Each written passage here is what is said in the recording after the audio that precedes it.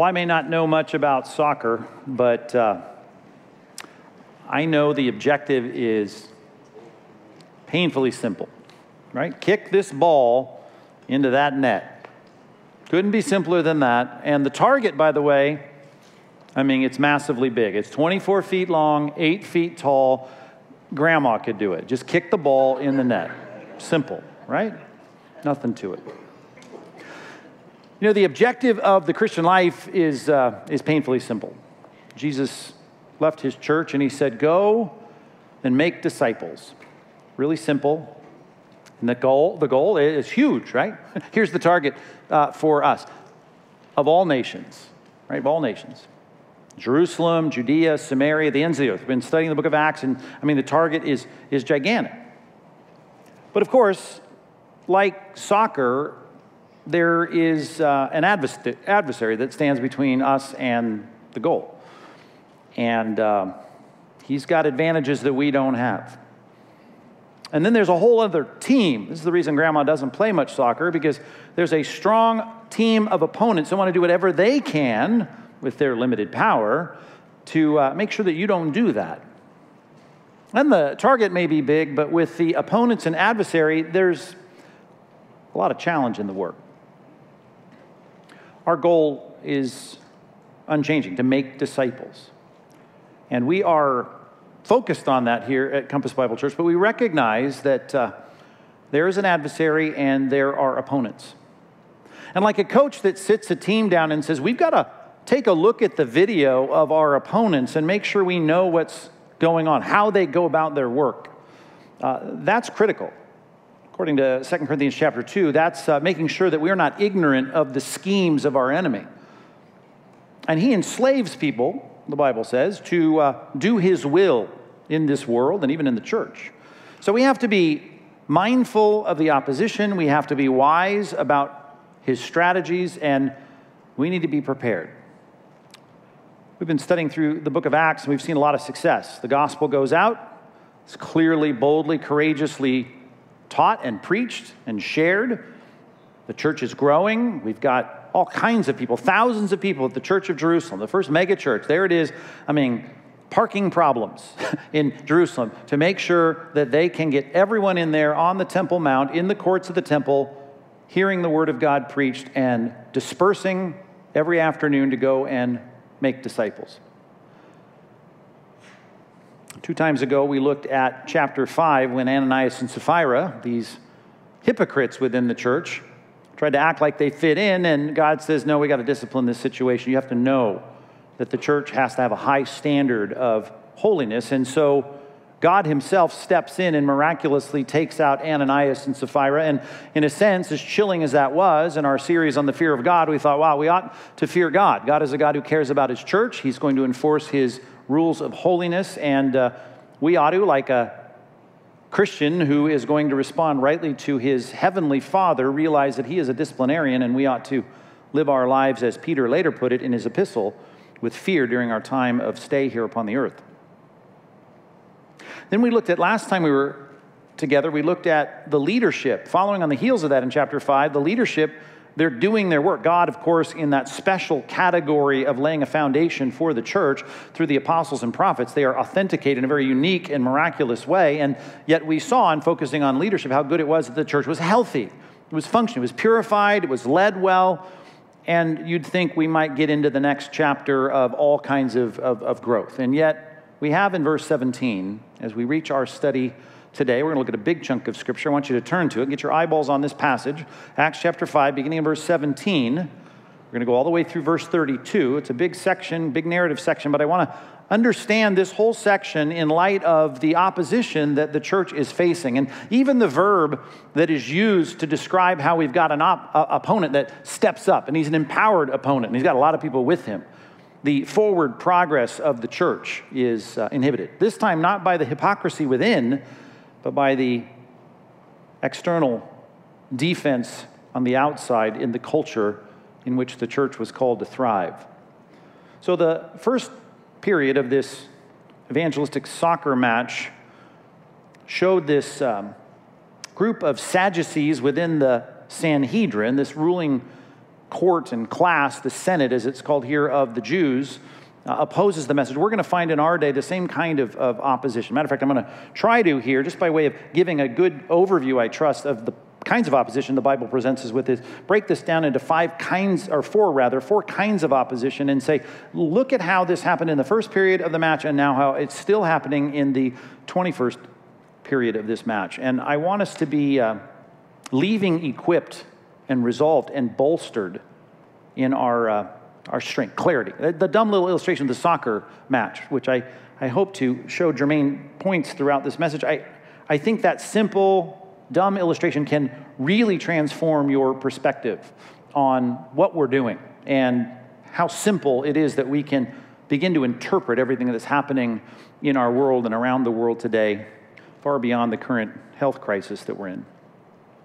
So look at verse 17. We'll see the opponents arise, and it's a dramatic verb here. It's translated rose up, but the high priest, and even the word high reminds us we've got a big official here. This is a authoritative figure. He rose up, and all who were with him. So we've got an opponent here, earthly opponent, of course, and there's an adversary behind it, but they rise up. And the clarification here, which helps us even make some parallels to our day, it says he's of the party of the Sadducees. And remember, the Pharisees, they believed in a lot of the things that we might affirm about the Old Testament regarding God's supernatural intervention into time and space at particular points on the timeline of the Old Testament, and certainly believing in a judgment that is coming after life. Well, the Sadducees did not believe any of that. They did not believe in angels. They did not believe in the supernatural. They did not believe in life after death. And so we get a little clarification of the power that's going to step up here within this court, the Sadducees, who are leading here in the Senate, as it's about to be called. They're filled with jealousy, and you might understand that. Kind of got the status quo of the leadership in Jerusalem, and here comes this band of Galileans with their accent from up north, and we've got thousands of people added to their number day by day, and they're talking about God and the Messiah and quoting the Old Testament, and they get jealous. So here's what they did. They arrested the apostles, which is a great word to help us remember not just what it means in our minds to throw someone in prison, but they're trying to slow this down. They're trying to stop it. They're trying to restrict it. And they arrest them physically, literally, the apostles. This is not just Peter and John that we saw in chapter 4 being called into the principal's office. This is the whole band of the 12, we assume, that are thrown into prison. And Luke adds this little phrase, the public prison, which reminds us they're not just set aside in a little waiting room, and they're thrown into the common prison where all the common criminals go. But God steps in. During the night, an angel of the Lord opened the doors of the prison. Now, a lot of ways to get them out of jail. You could have a lot of creative, intuitive, smart, strategic disciples go break them out of prison. But I think God, in his sense of humor, takes the people that don't believe in angels and sends an angel, not just a human messenger, but an angelic being, and breaks into time and space and gets these 12 apostles out secretly. And no one knows about it, as we're about to learn. I mean, it's all guarded and sealed, just like the tomb of Christ. It's this miraculous jailbreak. So during the night, an angel of the Lord, verse 19, opened the doors, the prison doors, and brought them out and said, verse 20, go and stand in the temple and speak to the people, love this now, all the words of this life. Which, by the way, one of the reasons you may not get much opposition in the Christian life as you're trying to move the ball down the field is because what you're doing is not what the Bible tells you to do, and that is to give the whole message. And I like the way it's put here, a very unique and only once used phrase regarding the gospel, all the words of this life. Capital L, like the way that's translated, that remind us that this is a message and you got to have all of it. You can't just have Jesus loves you. You can't just have, God wants to give you purpose, or, it'll be great if you got Jesus on this walk along the beach because if you fall down, he'll carry you. I mean, there's more to the message, right? You have got to understand the problem of sin, of God's holiness, of his justice, of really what's at stake. As the Spirit goes out into the world, Jesus promised in the upper room discourse that he would convict the world of sin and righteousness and judgment. And if you want to give all the words of this life, you know you're going to have some opposition. And they didn't take well to that message, as we'll see later in their response to the apostles. Verse 21. And when they heard this, that is the apostles, they said, man, we got in a lot of trouble for that. We just got put in jail for that. We're not going to do that. Verse 21. No, they said, okay. They entered the temple, and I love this, even at daybreak. They couldn't wait to get back out there and do what God asked them to do. Now, he asked them to do that in Matthew 28, in Luke 24, in Acts chapter 1. I mean, this is the whole point, right? Make disciples. Go be my witnesses. And here's this angelic being saying, get out there and do it. And by sunrise, they're out there doing it. Middle of verse 21. Now, when the high priest came to those who were with him, called together the council, this is the Sanhedrin, all the senate of the people of Israel, the power. They sent to the prison to have them brought. Okay, we're ready. We're assembling now. Everybody's got their coffee. Bring in the prisoners. Verse 22. But when the officers came, they did not find them in the prison. So they returned and reported, quote, verse 23, we found the prison securely locked and the guards standing at the door. And they said, okay, you need it open now? All right, we got the papers. Let them out. But when we opened these doors, we found no one inside. Now, when the captain of the temple and the chief priests heard these words, they were greatly perplexed. That's an understatement, right? Where did they go? We've arrested Houdini. He's gone. They're gone. They were greatly perplexed about them, wondering. Now, this is a phrase that starts to give us a little insight into their feelings, right? Wondering what this would come to. We can't even put these guys in prison and keep them there. About a leader who was put in a grave that we couldn't keep there. So what is this all going to come to? Verse 25. And someone came and told them, I'll tell you where these guys are. They're not in prison. Look, the men whom you put in prison are standing in the temple and teaching the people, the very thing you told them not to do. Then the captain with the officers went and brought them. Now, this is a phrase that, again, helps us give a little insight into how they're feeling. Not by force. No, why not? I mean, that'd be a time to flex your muscles. Go take the security guards of the Temple Mount. I mean, you are the Sanhedrin after all. High priest, I mean, you can go and with a show of force, you can just go in all your riot gear and grab these pastors and bring them back. But they didn't do that. Why? They were afraid of being stoned by the people. And that's not like they were going to pass some legislation to turn them over for execution. That means they're afraid. There's a lot of stones out there in the Temple Mount, a lot of building construction still going on, and Herod's reconstruction of the temple, the refurbishment, they're afraid they're going to pick up stones and throw them at them. This peaceful assembly on the Temple Mount, you're not going to take our pastors away. They're listening, they're interested, they want to hear the word taught. They are afraid. Verse 27. And when they brought them, here come the apostles now, they set them before the council. Okay, they sit in a semicircle there. And they're listening, 70 of these officials and plenty of other people there. And the high priest questioned them, saying, we strictly charged you not to teach in this name. They don't even mention the name Jesus. Maybe they were even scared of uttering that name at this point. Yet here you have filled Jerusalem with your teaching, and you, here's the problem with the whole message of life, you intend to bring this man's blood upon us. You keep talking about how our sins put him there and that we're culpable in some way for this. I can't believe that you'd impugn us in all this, like we're sinners and need redemption. I mean, stop with all that sin and judgment talk. Verse 29, but Peter and the apostles answered, we must obey God rather than men. Then he starts to preach. Little summary of his little mini sermon here, verse 30. The God of our fathers raised Jesus, whom you killed. You could have left that out if you wanted to make friends and influence people, but there he goes. You killed him. This Senate killed him. This Sanhedrin killed him, hanging him on a tree.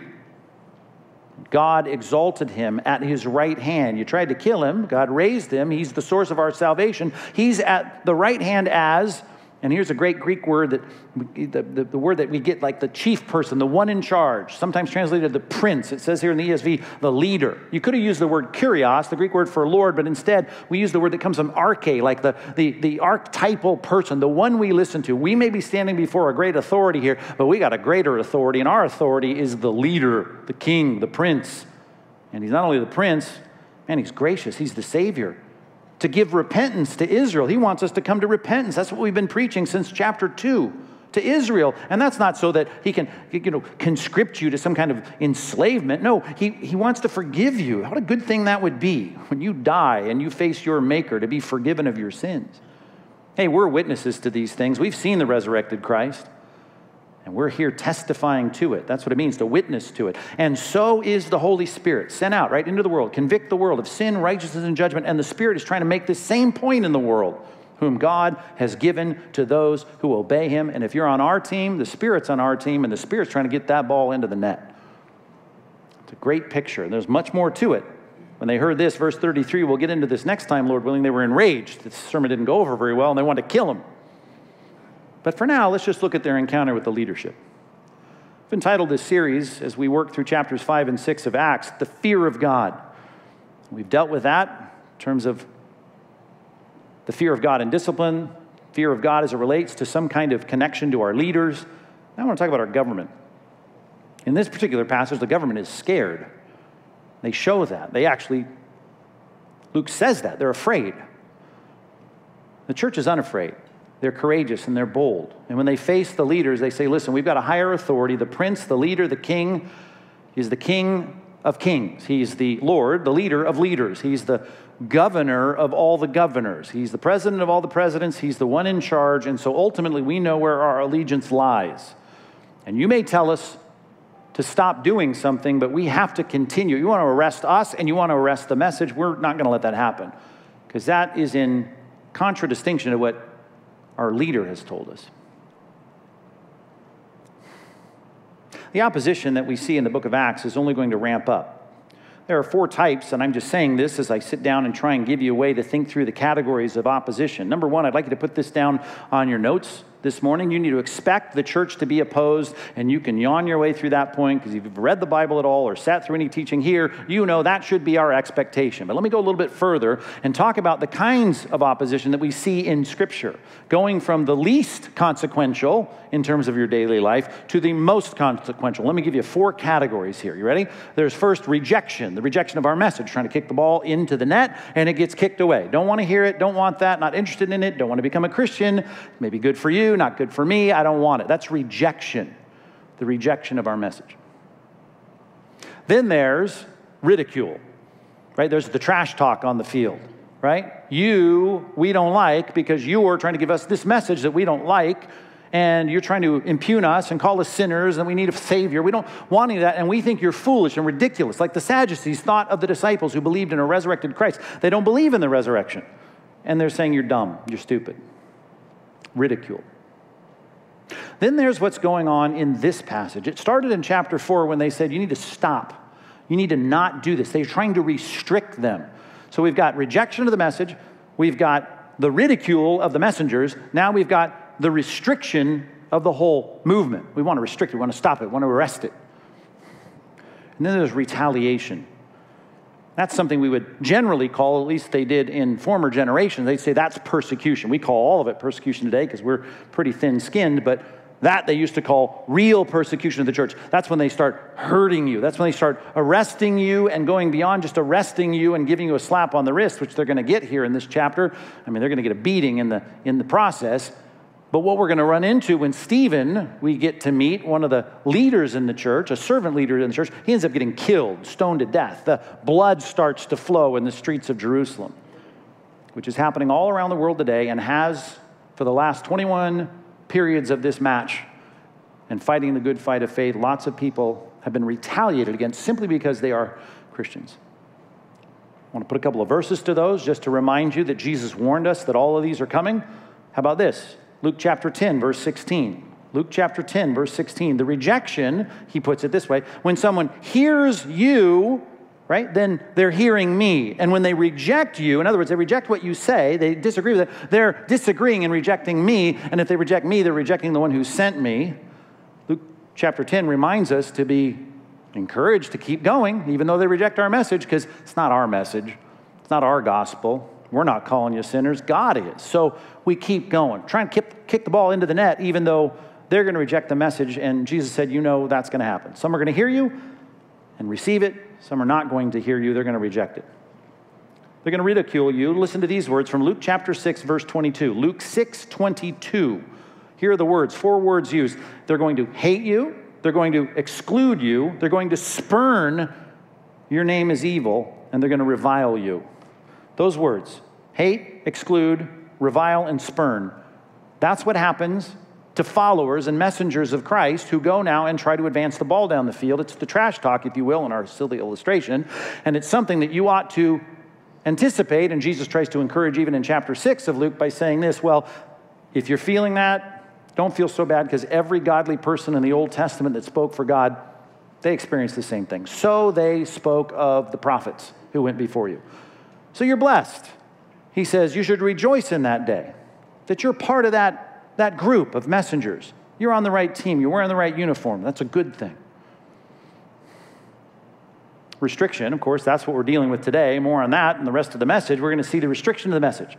Stop, slow down. We don't want you to speak this way.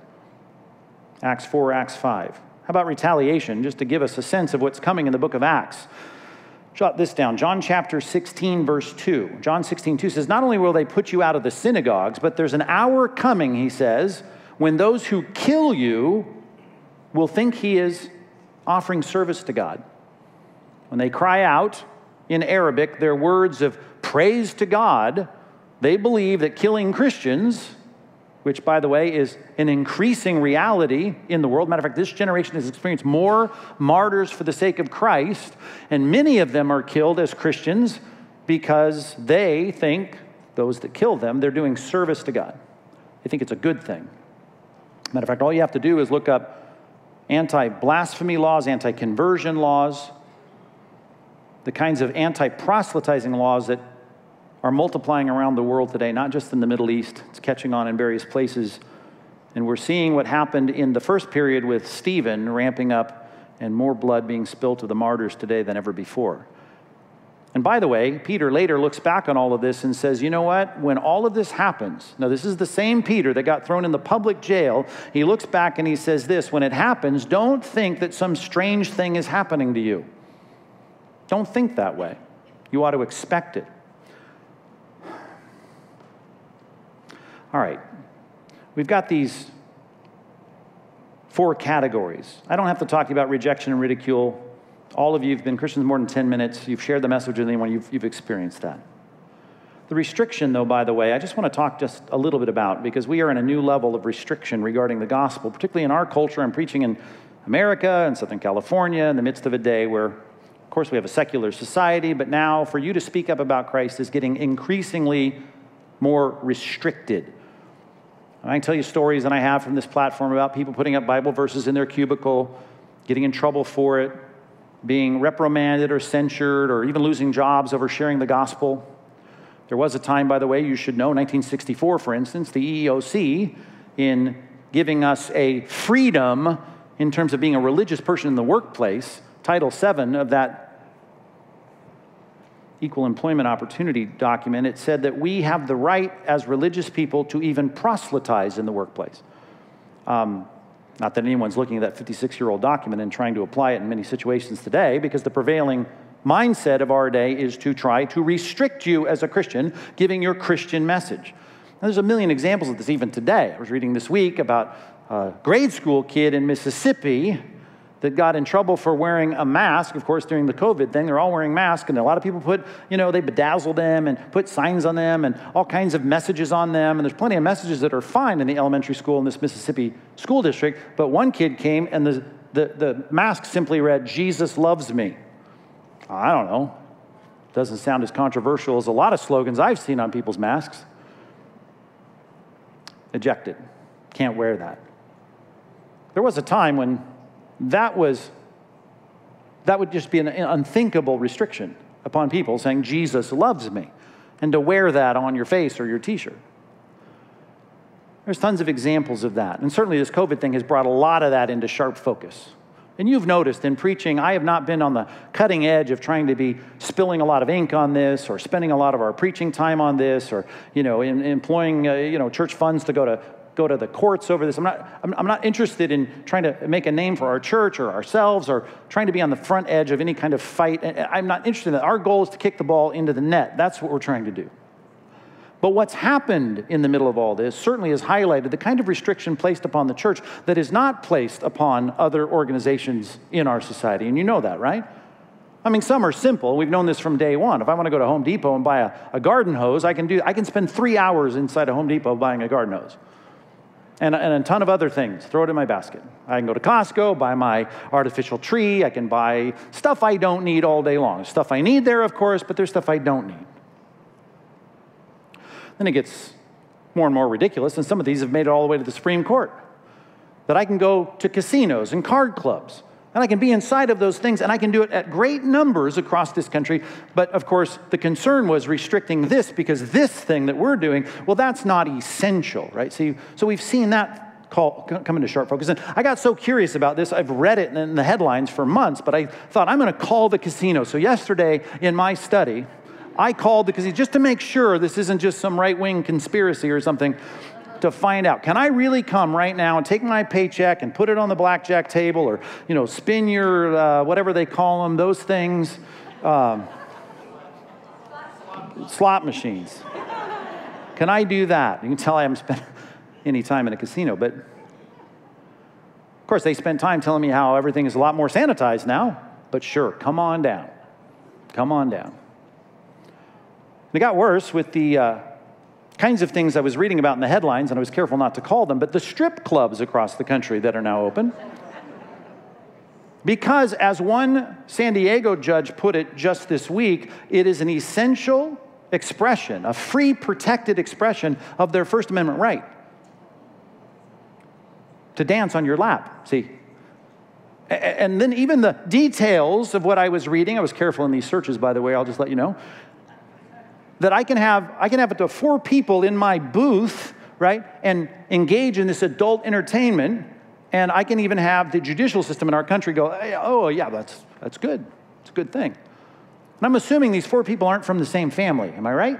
I don't know. It's not a family thing you do, I would assume. I mean, I've never been, but I'm just thinking, hey, kids. So I can meet in groups in booths and engage in things like that, but things like what we're doing right now, don't do that. It's unnecessary. By the way, the mortality rate is holding steady. It's 100%. 100%. Did you know that? 100%. The mortality rate, the statistics on death, very impressive. 100%. Yeah, but you are increasing the risk of mortality before the time. You're right. It is safer for you to not be here. 100% right. I mean, I'm a logical guy. I know that's right. You'd be safer not to be here, right? You'd also be safer not to drive to Costco. Not just to be at Costco, but to drive to Costco. Did you know you have 1/30th of a chance of dying on the traffic, on an automobile accident by taking the bus? Did you know that? 1/30th of a chance. You can go and take a bus and be a lot safer, but I'll bet everyone I go talk to at Costco, with the exception of 1 or 2 people, and they're not doing it because they're trying to be safe, are driving their cars to Home Depot. Of course, I'm not here to preach about all of those things, but I am here at least to think, now wait a minute, when the government says we need to restrict what you guys are doing in church, I'm just saying you've lost your credibility when you're playing the game that you've played and call these things essential and important and worth the risk, and what we're doing here, not essential and important and worth the risk. I think we should at least say as Christians, now wait a minute, that's a kind of restriction that at least is bringing the bias into clear focus, right? Because if you walk to Costco, it would be safer. You wore a helmet while you walk. You wore a flak jacket and a helmet while you walk. You would be safer. I get that. And I had one lady tell me as we sat there and talked about it, yeah, well, if we could save one life, I said, there are a million ways to save one life. Get rid of electricity, get rid of natural gas. I mean, there's a lot we can do. That is not how you live your life. And to say that we're here assembling to equip Christians to go out into the world to kick the ball into the net, that's our goal, to make disciples. And to know that there is a risk involved in that. Now, when they told us the risk is half of us would be dead, of course, like everyone else, we shut down. But we realize this, that what has happened in the middle of all this has really distinguished the values of our culture, and we recognize at some point we have to say, we're not here to cause problems. We're not here to be on the news. I don't want to be in any talk shows. I'm just here to say, let's just do our work. We're not here to shame anyone that's got a greater anxiety than the next person as it relates to things like their health. We get it. We understand it. But we know this, that the restriction of the gospel should not be the default when you compare it to all the other things that we deem important and necessary in our society. We accept the risks because of our calling to assemble, and we accept the risks because there's great joy in assembling, and I just don't see where that sometimes is gone. As Psalm 84:10 says, one day in your courts, I'm not even talking about being a high priest in the Holy of Holies. We're talking about just being with the people of God. One day in your courts is better than a million elsewhere. And for some of us, we say that's just where life is really lived. The words of life talked about in the context of life, in the community of life.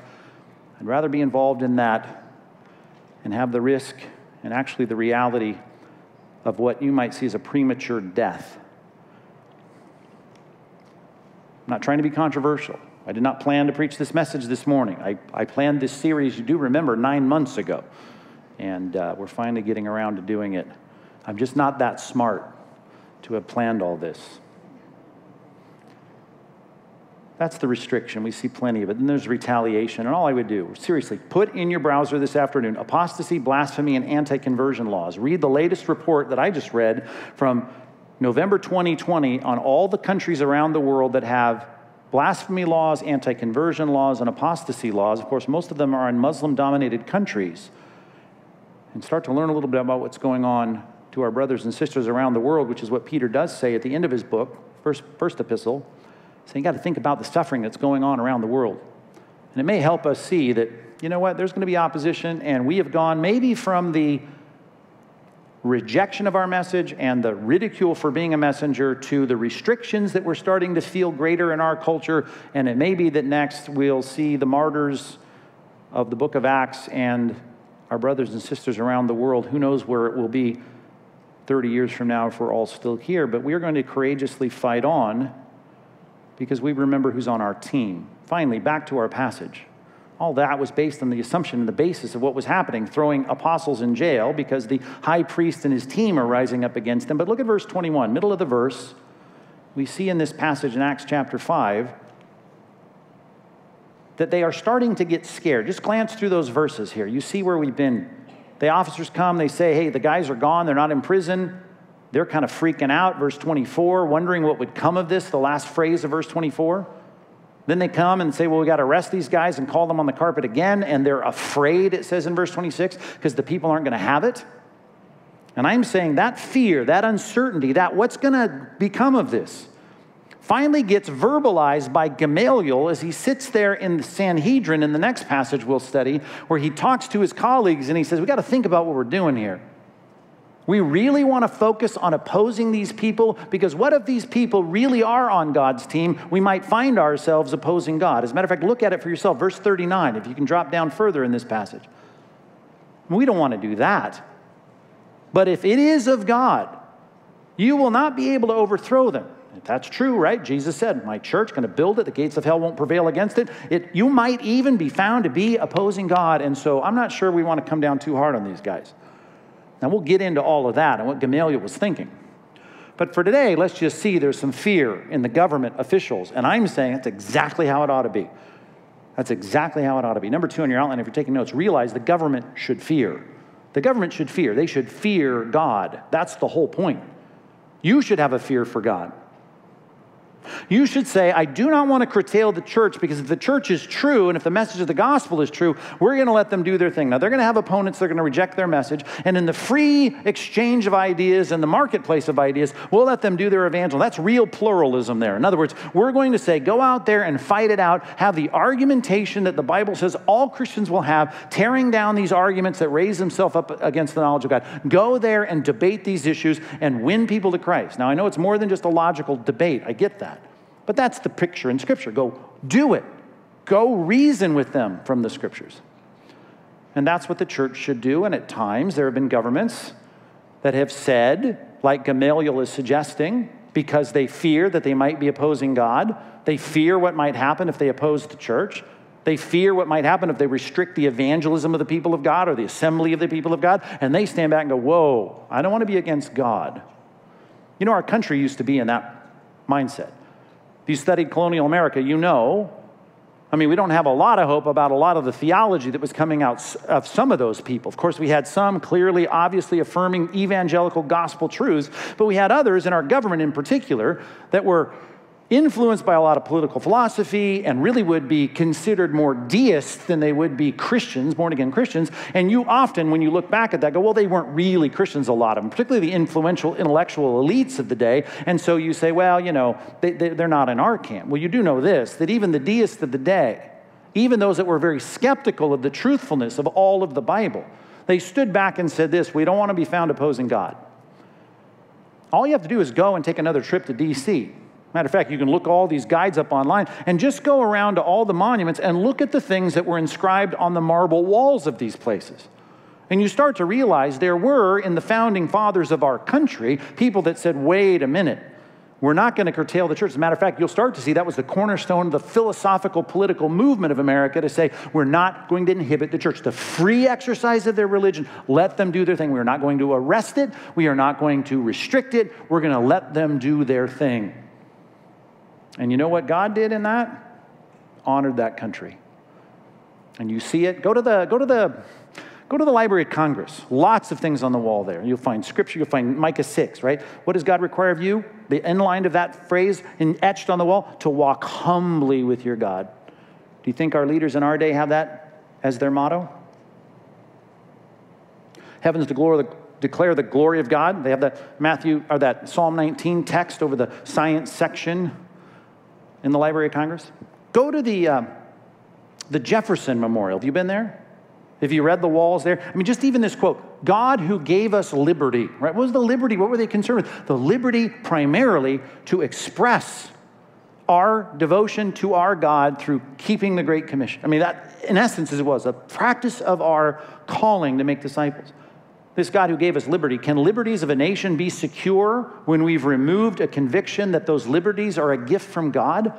Our liberty from tyranny, from the King of England, and all the things that were going on, the state church, all of that, they said, you've got to recognize. Here's a Micah 6 reverberation, the humility of saying, whoa, that's a gift from God. And then they had to send the fact checkers out when our president at one point said at a prayer breakfast that at the top of the Washington Memorial are the words, praise to God. Praise be to God. And it's in Latin, right? It's a Latin phrase. And they went out there, well, he's making up stuff. Well, look it up.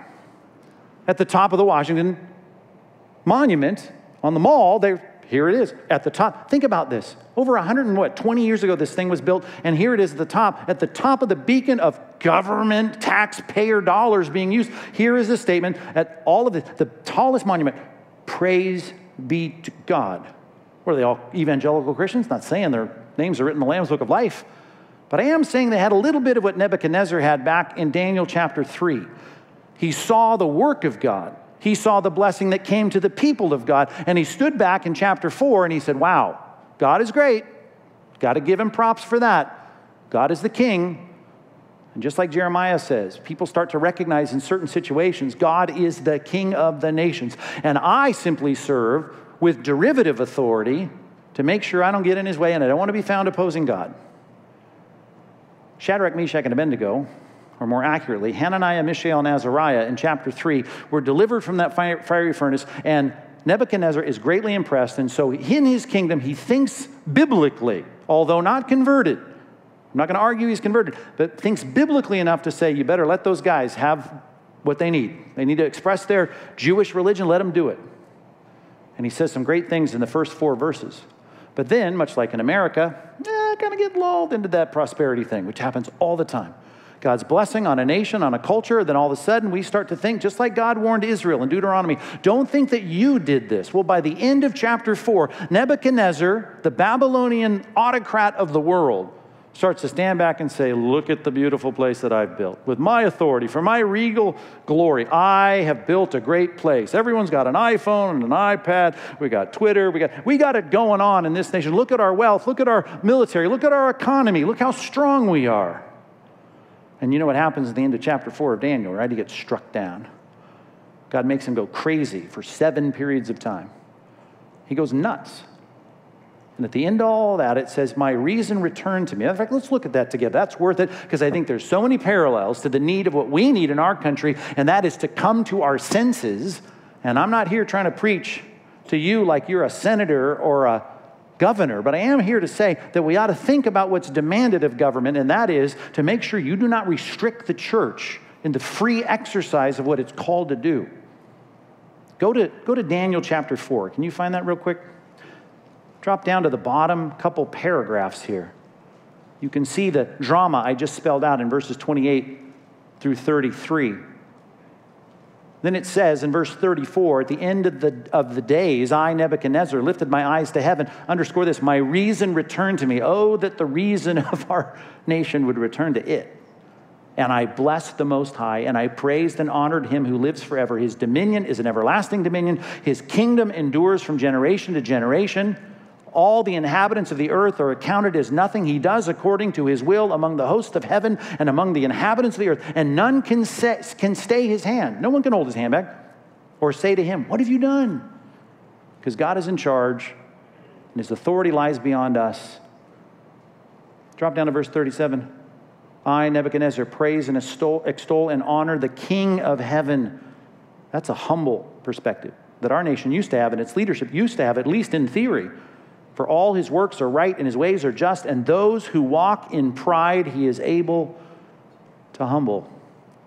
No one can stay his hand. At least there's one little tiny thing that you might see as a silver lining in all the controversy and all the hostility and all the anger that has gone on in this COVID thing, is that my neighbor, as he circles his front room in fear that he might die of his invisible virus, and then I compare my heart saying, man, for me to live is Christ and to die is gain.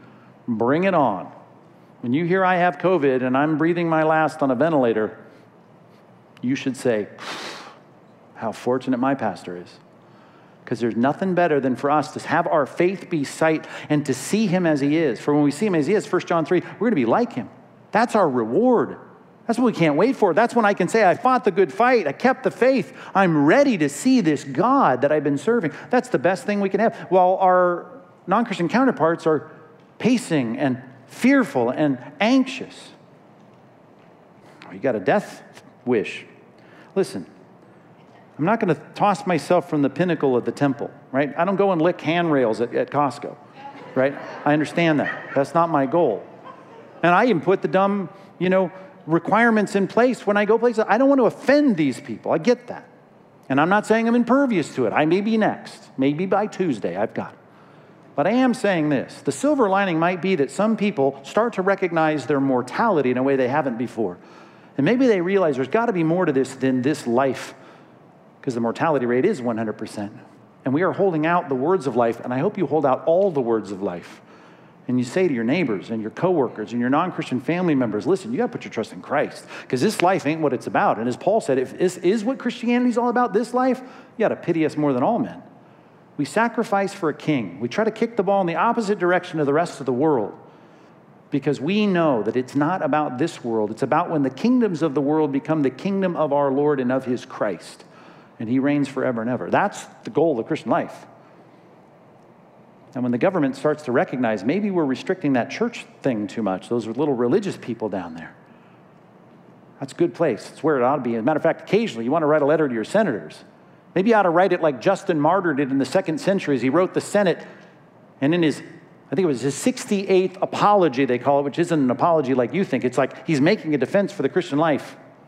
Here he warns the pagan authorities, and he says, we forewarn you, you shall not escape the coming judgment of God if you continue in your injustice. And next time you're upset about this, that, or the other, I'm not just talking about our church services. I'm talking about whether it's the crass immorality of our culture or the killing of our unborn children, whatever it might be. Maybe that'd be a good way to start your letter to your official if you want to write one. For we forewarn you, you shall not escape the coming judgment of God if you continue in your injustice. You go, well, they're going to go, another crazy kook now. You understand that's all true, right? That's part of the ridicule that you and I have signed up for to follow Christ. Here's the last line of Justin Martyr's letter. He said, we ourselves invite you to do what is pleasing to God. We'd like you to do what's pleasing to God. And it starts with letting the church understand its mission and get active in doing what it's called to do. Church should have a red carpet in any society to do its work, and when that happens, that righteousness exalts a nation. But sin is a disgrace to any people. You know, I'm not big on preaching political sermons. You know that, right?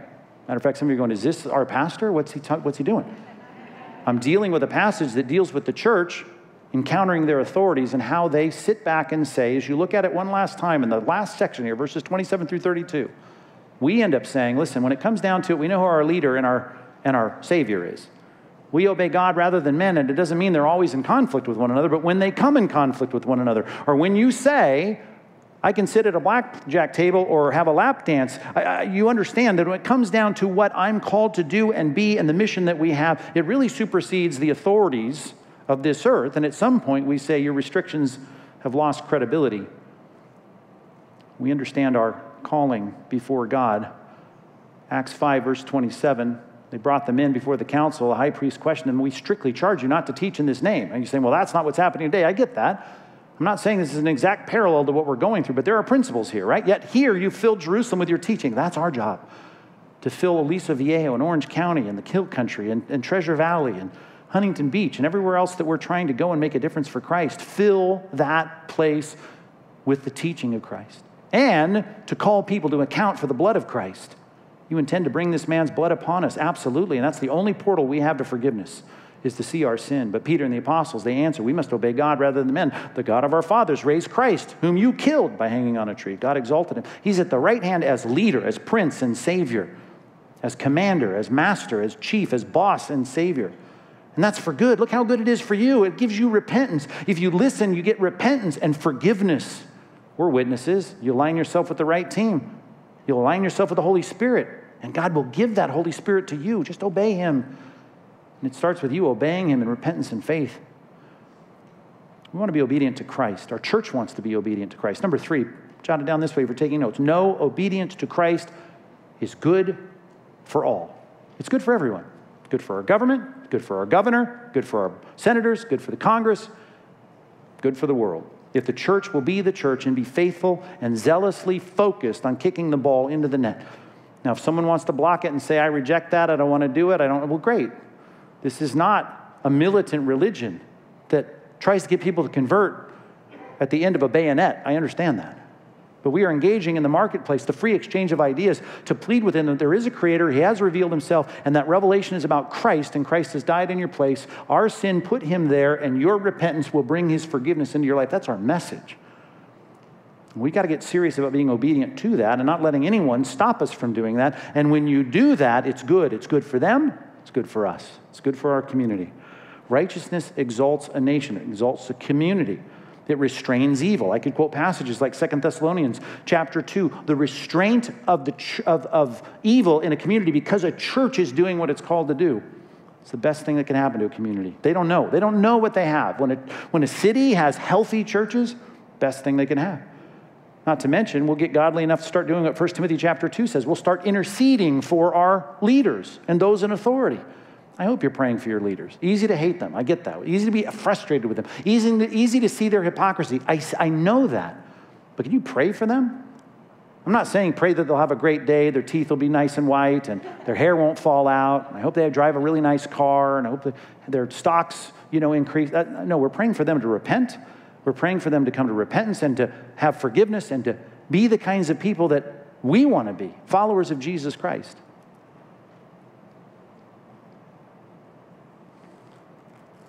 Tertullian, known in the 3rd century for writing to his officials, and here's what he says to the emperor.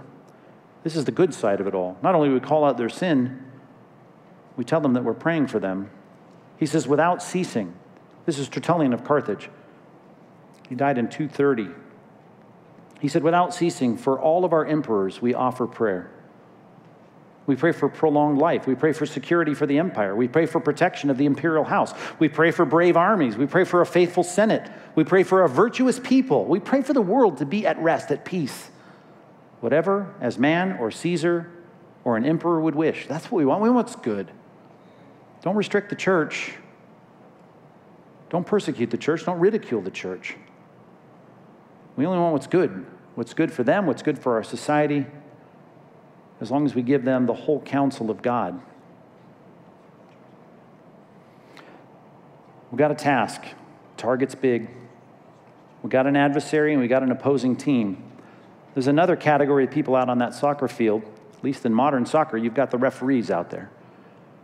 They're doing their best to try and keep things, the way they ought to be, trying to enforce some kind of justice on the field. And that's hard to do because, it's not professional wrestling or anything, but I've seen a lot of dramatics there on the soccer field. Those guys, for being such strong, healthy athletes, they're flopping around on the ground a lot, trying to get a call, right? Well, they've started, as you soccer fans know, to have, like they have in most professional sports, a video review. So if there's some kind of disputed call, they can go up and see the video to see if it happened or not. Especially when you see something egregious and the refs don't catch it, you get so frustrated.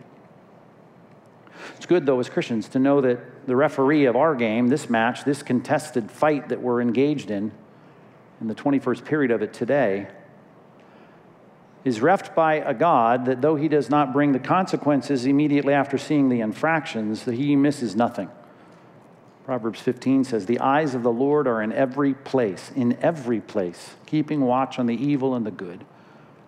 And I know that in our day we see a lot of injustice. And some of you news junkies, you talk show people, you're listening until your head's spinning around.